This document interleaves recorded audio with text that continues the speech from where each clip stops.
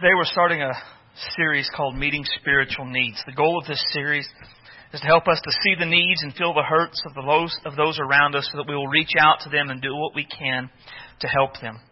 Part of what I pray we learn from this study is that meeting spiritual needs is a work that each and every believer is called to do. As followers of Jesus Christ, we are meant to follow His example. Following the example of Jesus requires us to see the world differently. We must learn to see the needs and feel the hurts of the people around us just as Jesus did. However, it's not enough to see the needs. We must also do something about those needs. As James says, what good does it do to see someone in need of food and clothing and simply say, be warm and well fed? Once we've seen the needs, we must then begin to do what we can to help meet those needs. And meeting spiritual needs is a work that Jesus calls us to do. Meeting spiritual needs is a work that follows the example of Jesus. And every time we do what we can to meet the spiritual needs of those around us, we are doing the work of God. And today I want to prepare us for doing this work of God by reminding us that there is an enemy who will always oppose the work of God. The enemy always opposes the work of God, and he opposes it in a variety of ways. Regardless of the way he opposes us or opposes the work, the goal is always the same: to stop the work of God. Keep in mind, that is a huge part of what Satan wants to do in each one of our lives. He wants us to stop doing the things that God wants us to do. Today we're going to see from the book of Nehemiah some of the methods and tactics the enemy uses to oppose us and what we can do to keep on going. Open your Bible to Nehemiah chapter 6. It's page 374 in the Pew Bibles. When you find that, I'm going to ask you to stand to honor the reading of God's Word.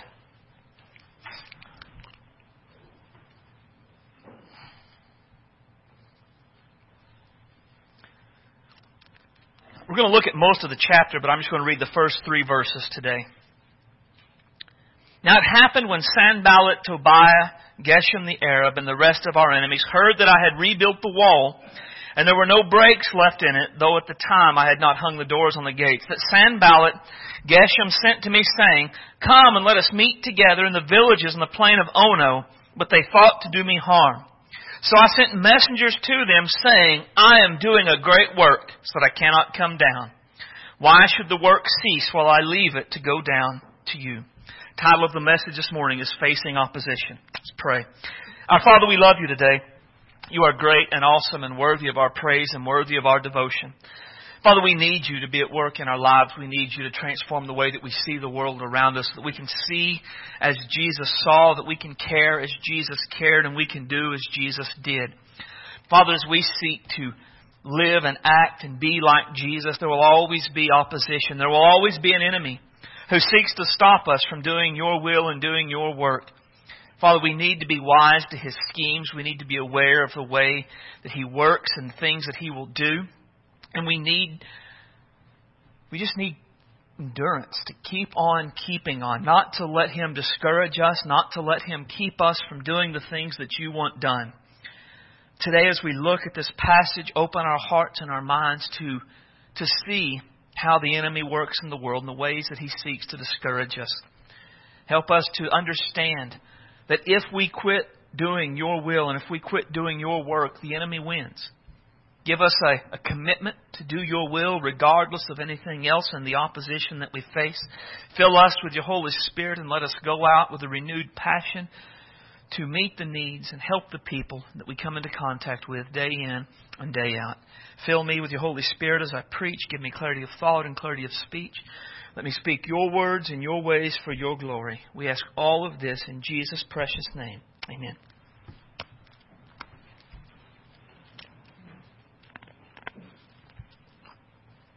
Nehemiah has come to Jerusalem to rebuild the wall. That was the main reason that he came. Where we are, the rebuilding of the wall is going great. There's been some conflict along the way, but still they've pressed on and built the wall, and by the time we get to chapter 6, they are basically finished except for hanging the gates. All along, Nehemiah has faced opposition. And at various points throughout the book, the opposition does something to try to stop the work of God. It has not worked. Nehemiah has pressed on. He has not given in to their opposition. He has not been intimidated, and so they press on with their attacks. They try different approaches. Instead of launching disruptive attacks on the construction project itself, they now begin to attack Nehemiah personally. In their minds, at this point, if Nehemiah stopped, the work would stop. Nehemiah is the one pressing to rebuild the walls. He is the one pushing them to get back to the way they ought to be. If they can discourage Nehemiah and make him stop the work, then everybody else will take their cue from Nehemiah and they will stop the work as well. And as we look at this, it's important to know that Nehemiah himself is not the primary source of their opposition. The reason Nehemiah is the target is because Nehemiah is doing a great work for the Lord. A humbling fact, but a fact nonetheless, is that you and I are rarely the primary object of Satan's attacks. Just to put it bluntly, we just aren't that important. The primary object of Satan's attacks is always the work of God. And his goal is always to get us to stop doing the work of God. And if he can stop us from doing the work of God, then he wins. He doesn't need to continue to oppress us. He doesn't need to continue to attack us. All he needs is for us to give up on doing what we know God wants us to do. The enemies of Nehemiah, they could care less about Nehemiah. They just don't want God's will and God's work to continue. And so Nehemiah becomes the object that they focus on in this time. And as they attack Nehemiah to convince him to stop the work, we learn some powerful and important lessons about what happens when we face opposition in doing the will of God. The lesson of Nehemiah 6 is a hard lesson, but it's an important lesson. The main lesson we learn is that I need wisdom and devotion to continue the work of God. I need wisdom to continue the work of God. Right? Because when we're attacked in the ways that we'll see, there are ways that we have to respond. And we have to know the right ways to respond. We have to know the right ways and the right actions to take, and that requires wisdom that comes from God. We need devotion to continue the work of God, because it is easy to let the opposition make us say, why bother? Why not just go ahead and quit? We need devotion to God, we need devotion to His work, and we need to say, I am going to do the will of God. I am going to do the work of God, no matter what opposition I face. Throughout this passage, the enemies attack Nehemiah in very personal ways. Despite the personal nature of these attacks, Nehemiah perseveres. Nehemiah responds with wisdom. He responds with devotion. And at the end of the chapter, he has completed the mission that God has sent him here to accomplish. And in this passage, there are 3 types of attacks that we will need wisdom and devotion to endure. First is that the enemy attacks with distraction and irritation. Now, as the wall goes up, Sanballat, Tobiah, and the rest of the opposition decide they want to meet Nehemiah and talk. They send him a letter, and they want to meet on the plain of Ono, it says in verse 2. Now, the plain of Ono was about 25 miles west of Jerusalem, northwest of Jerusalem.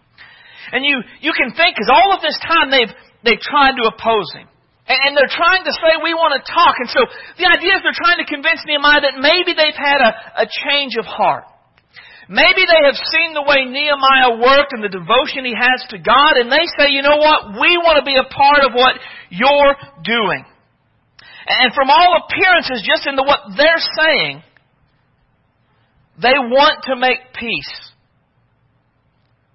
But an important lesson to know is that appearances are not always accurate. Nehemiah understood that they thought to do him harm. Nehemiah showed great wisdom by not responding and going to meet with them on that day. Their desire to meet with Nehemiah was nothing but a distraction to keep him from doing the work of God. Nehemiah recognized this and he did not go. His response in verse 3 is one of the great passages in all of the Bible. He sent messengers to them saying, I am doing a great work, so that I cannot come down. Why should the work cease while I leave it and go down to you? And I like the wisdom in his response, because notice he doesn't question their motives. Now verse 2, we know he does in his heart. He believes they want to do him harm. But he doesn't address that in his response. In his response, he simply says, what I'm doing is really important. What I'm doing matters. And I just don't have time to stop what I'm doing and come and talk to you. Now, I think at a minimum, this trip would have taken 3 days. 1 day to walk, and I think walking 25 miles in a day would have been a pretty good clip. 1 day having a visit, and then 1 day walking back. In this 3 days, the work would have likely ceased because Nehemiah is the driving force behind the mission. Nehemiah had his priorities in order, and he refused to let them distract him from what God wanted him to do. But Sanballat and Tobias and the rest, they were not easily turned down. Look at what it says in verse 4. But they sent me this message 4 times, and I answered them in the same manner. Now, they weren't easily dissuaded. They sent the message over and over again, hoping that Nehemiah would get irritated enough at the continual request and just say, okay, I'll come, if you'll just stop. Any of you parents ever had a kid like that? Sarah will text, and if you don't respond instantly, you get 20 more. Dad, Dad, Dad. And so, before I can respond, my phone will go, bling, bling, bling, bling. By the time it's over, I'm going, anger. And she's hoping she'll get what she wants. Hey, can I go here? Dad, can I go? Right? That's the way little kids are sometimes. I think that's the way they are. Nehemiah, come down. No. Nehemiah, come down. Nehemiah, come down. Nehemiah, come down. Nehemiah, come down. Oh my gosh, if you'll just shut up, I'll come down. But Nehemiah responds every time in the exact same way. He never questions their motives. He never challenges their character. He simply says, what I'm doing. It is too important to stop to come and have this conversation with you. Now, in a lot of ways, it can seem that Nehemiah's no is counterintuitive, because as Christians, aren't we supposed to be peacemakers? I mean, when we're in opposition with somebody and they want to meet to reconcile, aren't we supposed to go to them and to try to work it out? And I think the answer is yes and no. Yes, there are times when we are supposed to do that, but no, there are times when we're not supposed to do that. The key is to have the wisdom to know when each time is. And this, I believe, is the hard part.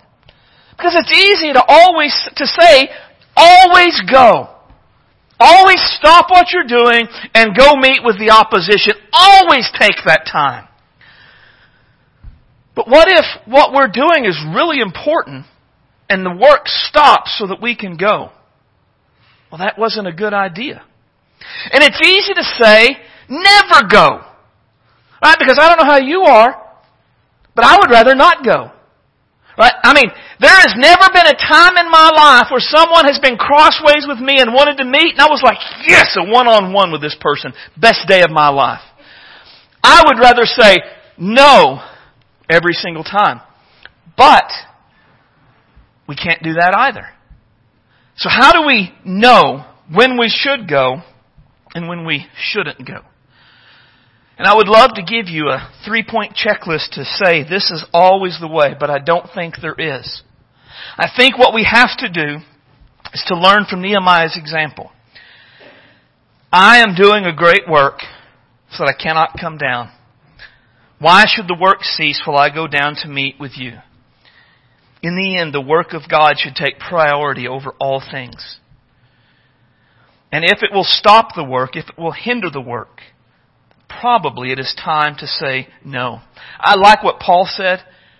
He said, you must endure hardship as a good soldier of Jesus Christ. No one engaged in warfare entangles himself with the affairs of this life, that he may please him who enlisted him as a soldier. When you think about the word entangled, you should think about being so wrapped up that you can't really do anything.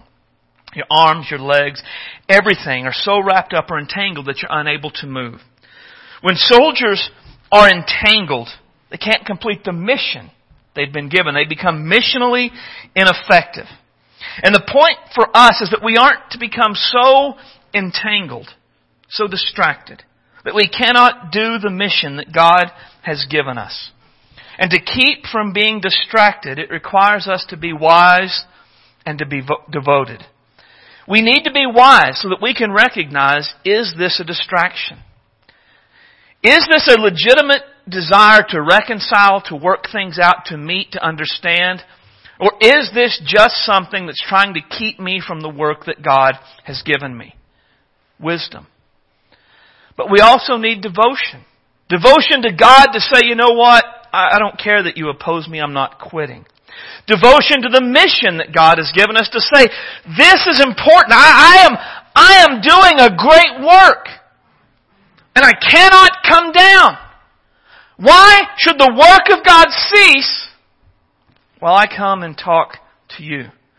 We need a devotion to God and to the mission that He has given us so that we can press on through the distractions and the irritations that will oppose us and complete the mission, continue the mission that God has given us. Now there are a couple of quick truths I want to bring out before we go on to the next thing. And the first is that because we say no doesn't mean they're going to take no. Right? Nehemiah said no, and then they said, yeah, come on. Right? Over and over again they sent this request. Ultimately, the opposition wants to stop the work of God. And so they may request and send for you over and over and over again to distract and to pester and to irritate you until you come down off the wall and meet with them and do their will and stop the work of God. Just saying no once isn't the end-all, be-all. You'll have to say it over and over again, a determination, a devotion to do the work of God. Secondly, if you're determined to stay on the wall and not be distracted, you better be ready to be misunderstood. Not everybody is going to understand why you're determined to do the work of God. Some are going to see your unwillingness to meet as arrogance. Some are going to see your unwillingness to come down off the wall as a lack of concern for people, as wrong priorities. That there is really no way to tell how people will perceive your devotion to God and to His work. But the fact of the matter is, many times you will be misunderstood for being devoted to God and devoted to the work that He has given you. And that is often just the price you have to pay. You have to be willing to be misunderstood. The honest truth is, if you are a people pleaser and you want everyone to like you, everyone to think well of you, and everyone to approve of you, you will not stick with the work that God has given you. Because there will always be disapproving people. And you will come down off the wall to meet with them, and you will not be approved by God. In the end, you have to choose who is most important to please. Are you living to please God, or are you living to please people? If you're living to please God, then understand there are going to be times where people are not pleased with you. We need wisdom and devotion to stick the work of God when we're facing the opposition of distraction and irritation. The enemy also attacks with defamation and intimidation. They send the same message all of these times, and Nehemiah never responds, never comes down off the wall. Verse 5, it says, Then Sanballat sent his servant to me as before, the fifth time, with an open letter in his hand, and in it was written, It is reported among the nations, and Geshem says, that you and the Jews plan to rebel. Therefore, according to these rumors, you are rebuilding the wall, that you may become king. And you have also appointed prophets to proclaim you at Jerusalem, saying, There is a king at Judah. Now these matters will be reported to the king, so come, therefore, and let us consult together. What he's saying in verse 6 is basically, Nehemiah, rumor has it. Rumor has it that you're setting yourself up to be king. Now, if this were true, this would have been a major blow to the integrity of Nehemiah. Nehemiah, when we meet him, he is a servant of the king. He gets permission from the king to come and rebuild the walls with the indication that after the walls are rebuilt, he will go back to his job and serve the king. If Nehemiah is truly going down there to rebel against the king, this shows a lack of integrity on Nehemiah's part. It is treason. And as a general rule, treason was punishable by death. This is a serious charge being leveled against Nehemiah. And it's important to note that in verse 5 it says it was an open letter in his hand. The reason that's important is letters of this kind were often sealed. There was a wax seal that was put on the letter where it was folded, and some sort of an imprint was made upon it so that you could tell it had not been tampered with. But if it was open letter, everyone would read it. Everyone could read it. And what do we know about human nature when someone reads a negative report about someone? We tend to just believe it, don't we? Right? It can be reported on Facebook, anything about anyone in the world, and we instantly believe it. I mean, that's just human nature. We believe the worst about everyone. And so, Nehemiah has been given this letter that everyone has apparently read, and it attacks the character of Nehemiah. It accuses him of seeking to rebel against the king. And this defamation of character was so that it would intimidate Nehemiah. Right? Now, because of this, the king is surely going to hear about it, Nehemiah. But if you come and talk to me, maybe I can have some influence with the king, and the bad things that are going to happen won't happen. Look at what he goes on to say in verse 8. Nehemiah says, "No such things as you say are being done, but you invent them in your heart." See, he was hoping to intimidate Nehemiah to bring him down off of the wall, to stop the work, to go to the plain, and to meet with them. The reason this would intimidate Nehemiah is if word really got to the king that Nehemiah was planning to rebel, as a general rule, the kings would respond by sending an army to raise the city, kill Nehemiah, and then ask questions about whether or not it was true. This would really, in a lot of ways, it would put Nehemiah's life in danger if the king ever found out. It was meant to scare him. Now, Nehemiah knew these things were not true because Nehemiah knew he was acting with integrity and he was doing the work of God according to the will of God. And so he responded with wisdom, and he responded with devotion, and he stuck with the work.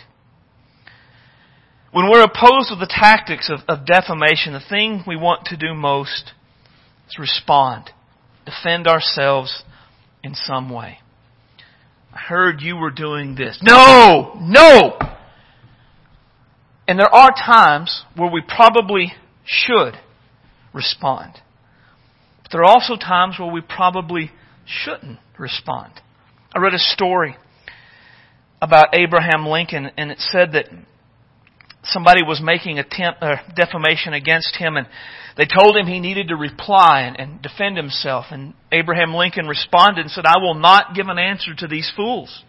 My enemies will not believe my answer, and my friends do not need it." Now, while the attitude may not be best, that's often the right way to go. If you have ever been attacked through people saying bad things about you, then you know what Lincoln said is generally true. Those who are saying bad things about you are not going to believe anything other than the rumors. Anything other than what's being said. They're not even going to listen to truth, so it's a waste of time and a waste of breath to try. At the same time, those that are our friends don't need us to defend ourselves. I think one of the most interesting passages of Scripture that talks about this is Proverbs 26. "Do not answer a fool according to his folly, lest you be like him." A friend of mine told me once, in talking about arguments, he said, "Never wrestle with a pig. You get muddy and the pig likes it." It's kind of the point that the proverb writer's making there. Someone is a fool, and they're just spreading rumors, and you get caught in trying to defend and fix it. you end up acting just like them. It hurts your testimony. It hinders your ability to do the work that God has sent you to do. So there are times where when the fool is speaking, you just let it go. Because nothing good will happen. But the very next verse says this: answer a fool according to his folly, lest he be wise in his own eyes. That has to be the most confusing passage of Scripture ever. Don't answer unless you have to, and then you need to answer. It's basically what he's saying. The reason is, sometimes there is a need to respond. Sometimes there is a need to respond to the fool unless they feel puffed up and wise in their own eyes. In this case, it was a probability that Nehemiah could have been rebelling. If you've read the Old Testament, you know that Israel did not work well under kings that were not of Jewish descent. As a general rule, what they did was they pretended to go along to get along, all the while plotting rebellion. If the king were to do a diligent search of the history of Jerusalem, he would find leaders who rebuilt the walls and who did things in the city and then led them to fight back against the kings that were oppressing them. It was a possibility that this was true, and that's why Nehemiah needed to respond and say, no way, I am not doing this. The trick is to know which accusations must be answered and which accusations must be let go. And that takes a lot of wisdom, and it will often go against the grain of our personality. Some of us, we want to respond to each and every accusation. And that's not wise. Because responding to each and every accusation will take us off the wall. Keep us from doing the will of God. Because remember, all the enemy wants is for us not to do God's work. What if Nehemiah determined to respond to every accusation they sent? He would spend all of his time writing letters explaining why this was not true. None of his time building the wall like he was supposed to be doing. If the enemy figures out that you will spend time and respond to every accusation made against you, everything said against your character, that is all you will find is people saying things, you hearing rumors, and you will spend all of your time doing nothing but responding to people. And you will become a fool like them in the process. It will take you down off the wall, and you will not be able to do what needs to be done. At the same time, some do not ever want to respond to an accusation. They just want to let it go and it will all blow over. Eventually it'll pass. It'll just go away if we give it enough time. The reality is that is unwise, and it will also keep us from the work of God. When plausible but false accusations are allowed to continue over a period of time, they take on a life of their own. And there will come a point where we have to respond. But once they've taken on a life of their own, there are no responses. If we allow our character to be irreparably marred by these sorts of things, we've lost our ability to influence. We've lost our ability to do the work of God. We don't have to go far to see examples of this. You could look at celebrities who so many bad things have been said about them that really aren't true. But it doesn't matter. I mean, they come up time again. How many political things have you seen on Facebook this week that have no basis in reality whatsoever, but because they fit our preconceived notions about this candidate, it doesn't matter that it's an urban legend. It doesn't matter that it was made up. All that matters is it fits what I want to believe. So I'm going to share it, I'm going to post it, I'm going to believe it, I'm going to tell it. And if we allow that to happen in our lives, it will hinder us from doing the work of God. We try to help someone, and yet this rumor has been spread and we have never responded. We have never said it wasn't true. And by not responding, it kind of has given the the acceptance that I don't want to talk about it because it's true and it'll go away. And then I'm trying to help someone. I'm trying to talk to them about Jesus. But aren't you the guy that... Aren't you the person? I've heard about you. And we lose our ability to help the hurting, to do what needs to be done. We come off the wall. We're forced off the wall. If Nehemiah had not responded to this probable rumor and it got to the king would have pulled him off the wall. The work of God would not have continued. We are absolutely going to have wisdom to know how to respond to attacks of defamation and intimidation. And again, I can't give you an absolute, always respond here, never respond there. I don't know.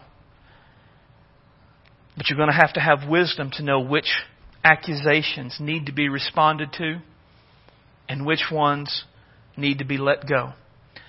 And then there needs to be devotion to the work of God, because if people talk about me enough and it begins to hurt my feelings and I get really upset, I may just quit.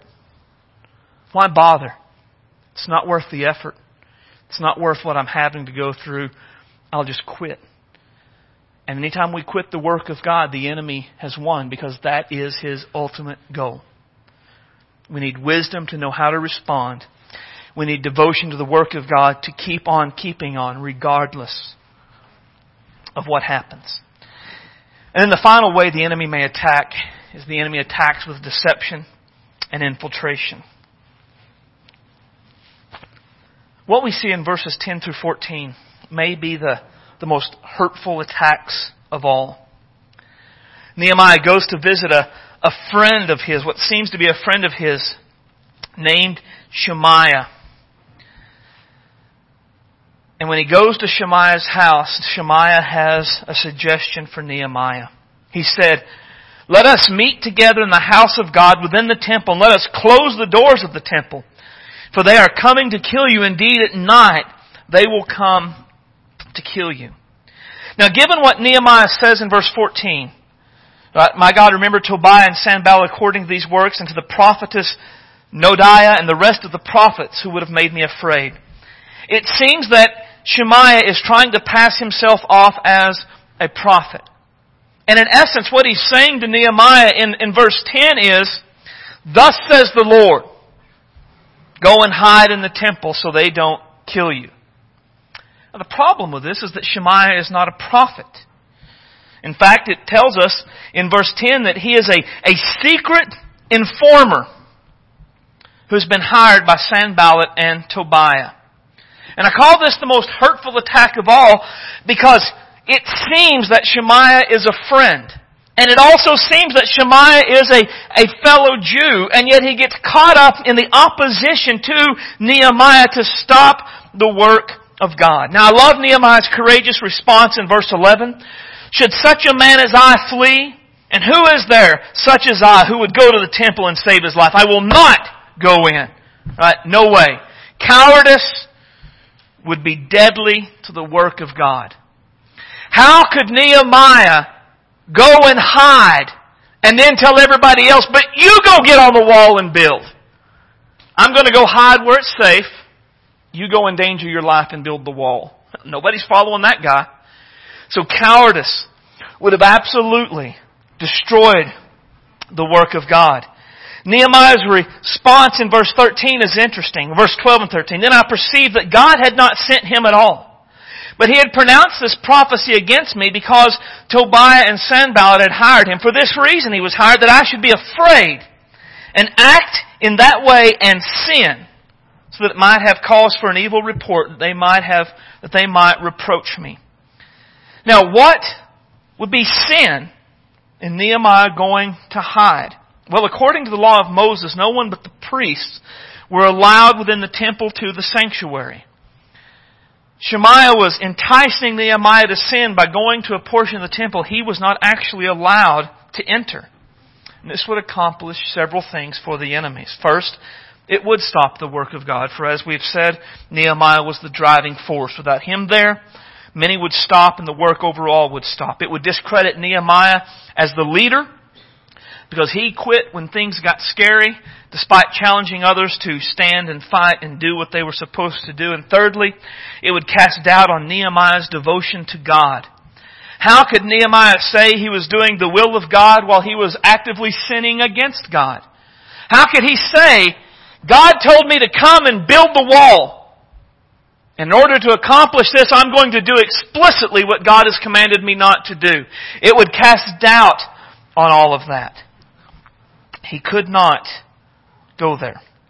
Those who oppose the work of God, they don't like to go it alone. They like to have others who work with them, and so they do all that they can to gain as many as they can on their side. And sadly, like Nehemiah, we may be surprised to find out who all has joined the opposition.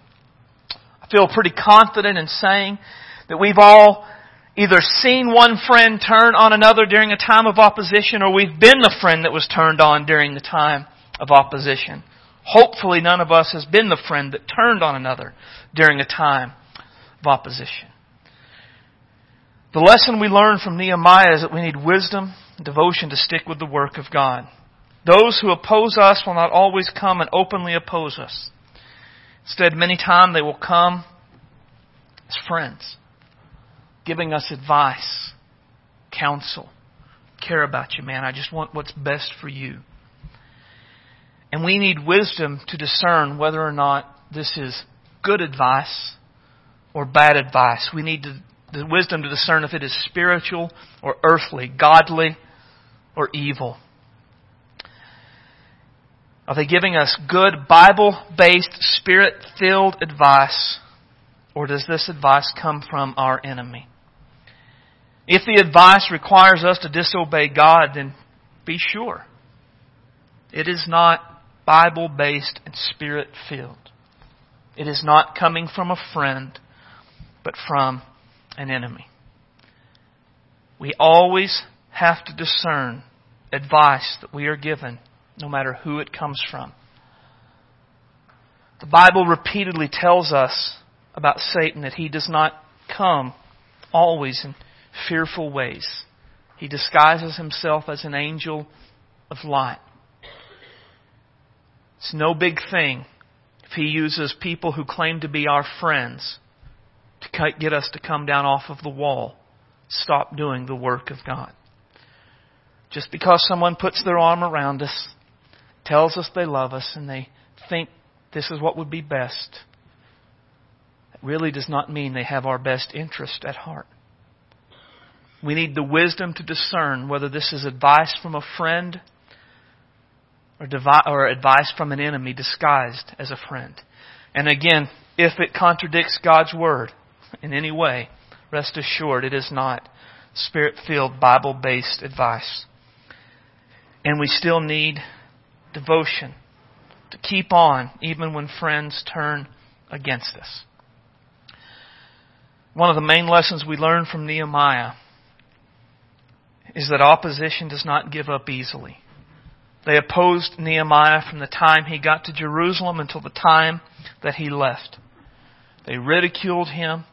They schemed against his work. They threatened to kill him. They discouraged the people. They conspired against him. They attacked him personally. Through it all, Nehemiah was devoted to God, and he was devoted to the work, and he stuck with it until it was accomplished.